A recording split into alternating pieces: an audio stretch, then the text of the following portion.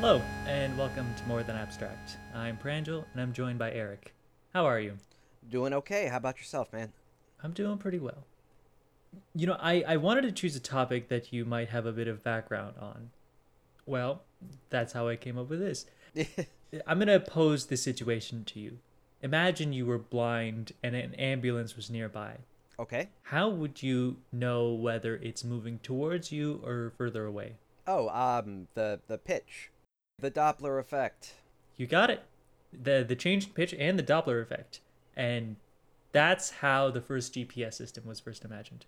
Really? And so, congratulations, you basically are on the same path that the initial people who made the GPS system are on. I didn't know that actually. That's interesting. So, in this case, we're not going to be talking about ambulances and being blind, but rather Just Sputnik, the first satellite in space. So this was the Cold War era. So everything anyone ever did has to be to spy on the other side or something military related. that makes perfect sense. And the U.S. was looking at the data coming from Sputnik and realized it's kind of like an ambulance. Depending on how high or low the pitch is from the original or from the original signal, you can find which part of its orbit it's in. So you can pinpoint the position of Sputnik just from this Doppler effect. Okay. And it wasn't really a big leap to go from a stationary observer determining the position of a moving object to a moving observer determining the position of a stationary object. And so began the move towards a system that can determine the position of an object anywhere on Earth. Does this all make sense to you? Like, Oh yeah, I'm absolutely following so far. okay. Now that's a great thought and all. Like, it'd be amazing if I knew where someone I was if I got lost somewhere in the woods, but it hit a bit of a bump in the road. I imagine it might be kind of hard just, tilt your head back and screech and have people find you. That's right. Yeah, you can't exactly count on that. But it was also the case that it was pretty expensive. The science behind it is solid, but setting satellites up into space to do all this stuff, which is how you have to do it. Like, there's no other way to tell the position of something anywhere on Earth without going into space. To do all that would be pretty expensive, and the U.S. government at the time was not inclined to fund the startup version of the GPS system. I imagine the usefulness of this was put into question many times just because they didn't have this kind of tracking. So they might have thought, oh, it's impossible. They're probably going to get like half or a quarter of what they asked or what they're looking for. Right, right. Like, I have a map. I have a compass. I know Hmm. where I'm at. Why do I need something else to know where I'm at? That's right. Yeah. I guess the senators at the time just weren't for it. They were like, map, idiot. Now I can't get in my car without turning on Google Maps just to go to the same route I always go on. Yeah, seriously. I don't know how I do anything with that. To be devil's advocate for a bit, remember this was in the day when money was linked to gold, so it was a bit harder to throw money around than it is today.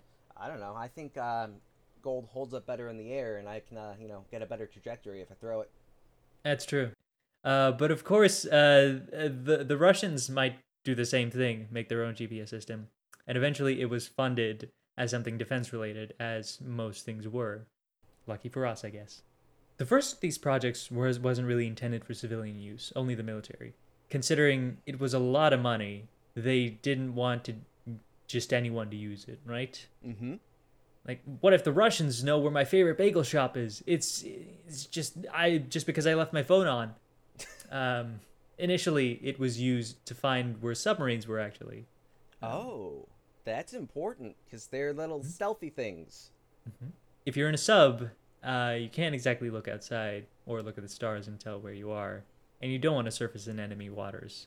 And all it took was some satellites bouncing signals off of each other, tell where a sub was. So, proof of concept, it really works. And that's in the open ocean. Like, there's nothing else to get in the way. That actually is a really good way to test it.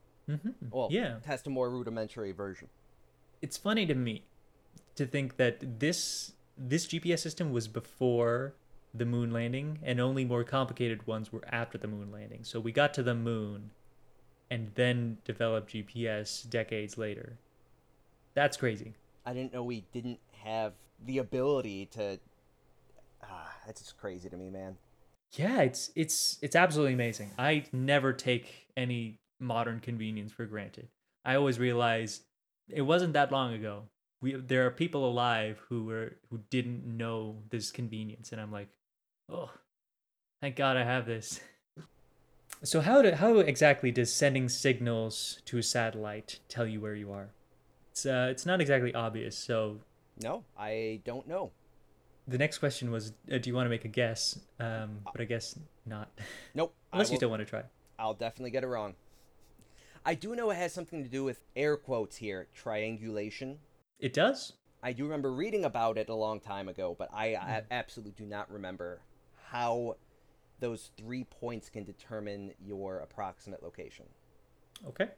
Well, it works like this. You send a message out into the universe, anyone can read it, and it hits some satellite. And it says, I sent this message at 8:06 p.m. And one satellite received it at 8:07 p.m. Okay. It can't tell where the message came from. It could have been anywhere. But it knows that it's exactly 1 light-minute away because, the time difference is a minute in this case. So therefore, from where the satellite is, it makes a circle around it being like exactly 1 light-minute in distance away. This person who sent the message is within that one circle around it. Got it. And then overlapping circles from the other satellites. Overlapping circles. Another satellite, they come in at a different point, receive the message at 8:08 p.m. and make a circle around them that's a bit larger, so I can be in any part in this larger circle. And then a third one comes in at 8:09 p.m. and it makes another circle. The intersection of these three circles is where I, the sender, sent this message. And that's just triangulation. Nothing more complicated than that. Question for you then. Mm-hmm. Flashback to my early days of using a GPS navigation app. All of a sudden, I'd see myself driving, and then the next minute, I'm no longer on the freeway on the app. I am on the service drive. Yeah. I noticed it doesn't happen as much anymore, so it seems like they're much more accurate. If you were to increase the accuracy, would you add more than 3 points of satellites?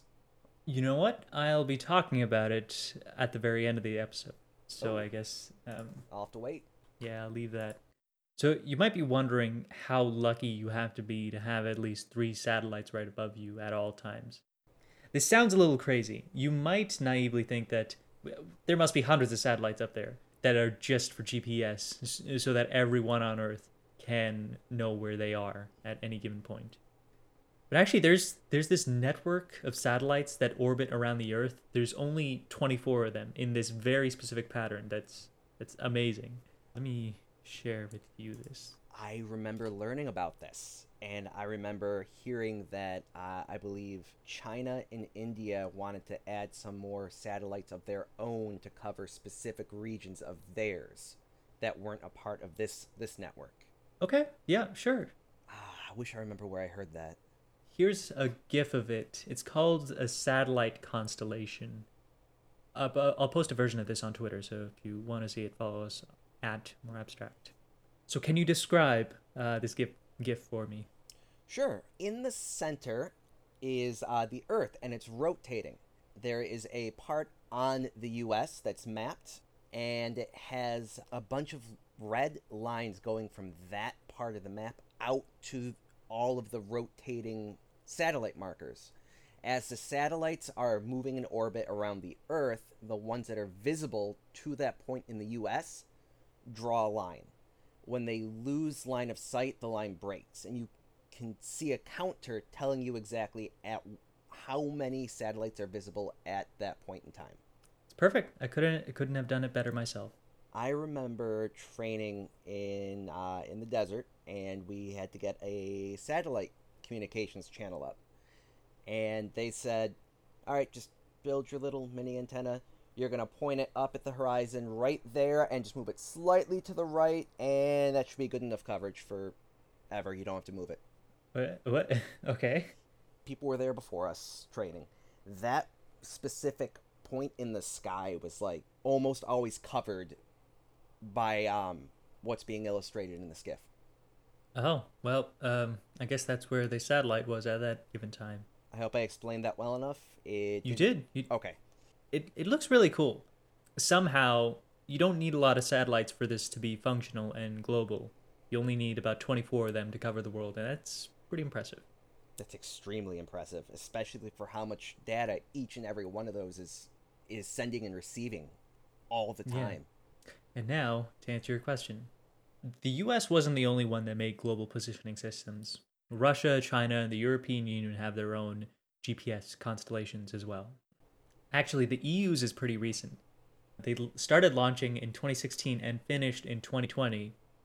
Some of these networks need to be upgraded over time, like the US one. It was pretty old, and so they've been continually upgrading it to make it better and get the precision higher. Rather than having 4 satellites view you at one time, they just make the sensors more precise, the devices better calibrated, and that's how you get better positioning. Like the EU one, you can get your position within 1 meter, which is really good. That is crazy.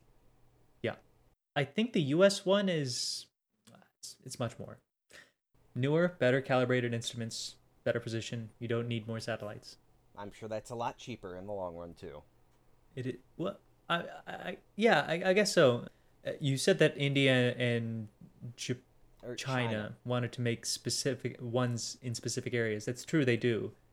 I think you were thinking about Japan, actually. Japan has its own satellite network that's just specifically around Japan. It was something about making sure that inside this one mountain valley that was like not well aligned, making sure that always had coverage. That might be tough. I could understand that. This is also a while ago too. So this whole thing started as a military thing. So how did regular people get access to it?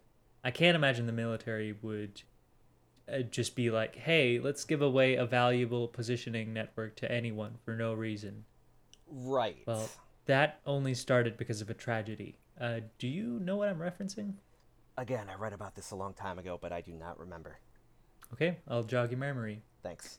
There was a flight in 1983, Korean Airlines flight 007, a Boeing 747 that was going from Anchorage, Alaska to Seoul, South Korea. They strayed off course. This was in the day when you couldn't pull out a phone and figure out where you were in the world. And they strayed a bit too far into the wrong place. Soviet airspace, to be exact. Oh. So, this being the Cold War, people were on edge, and the plane was shot down, killing all 269 passengers.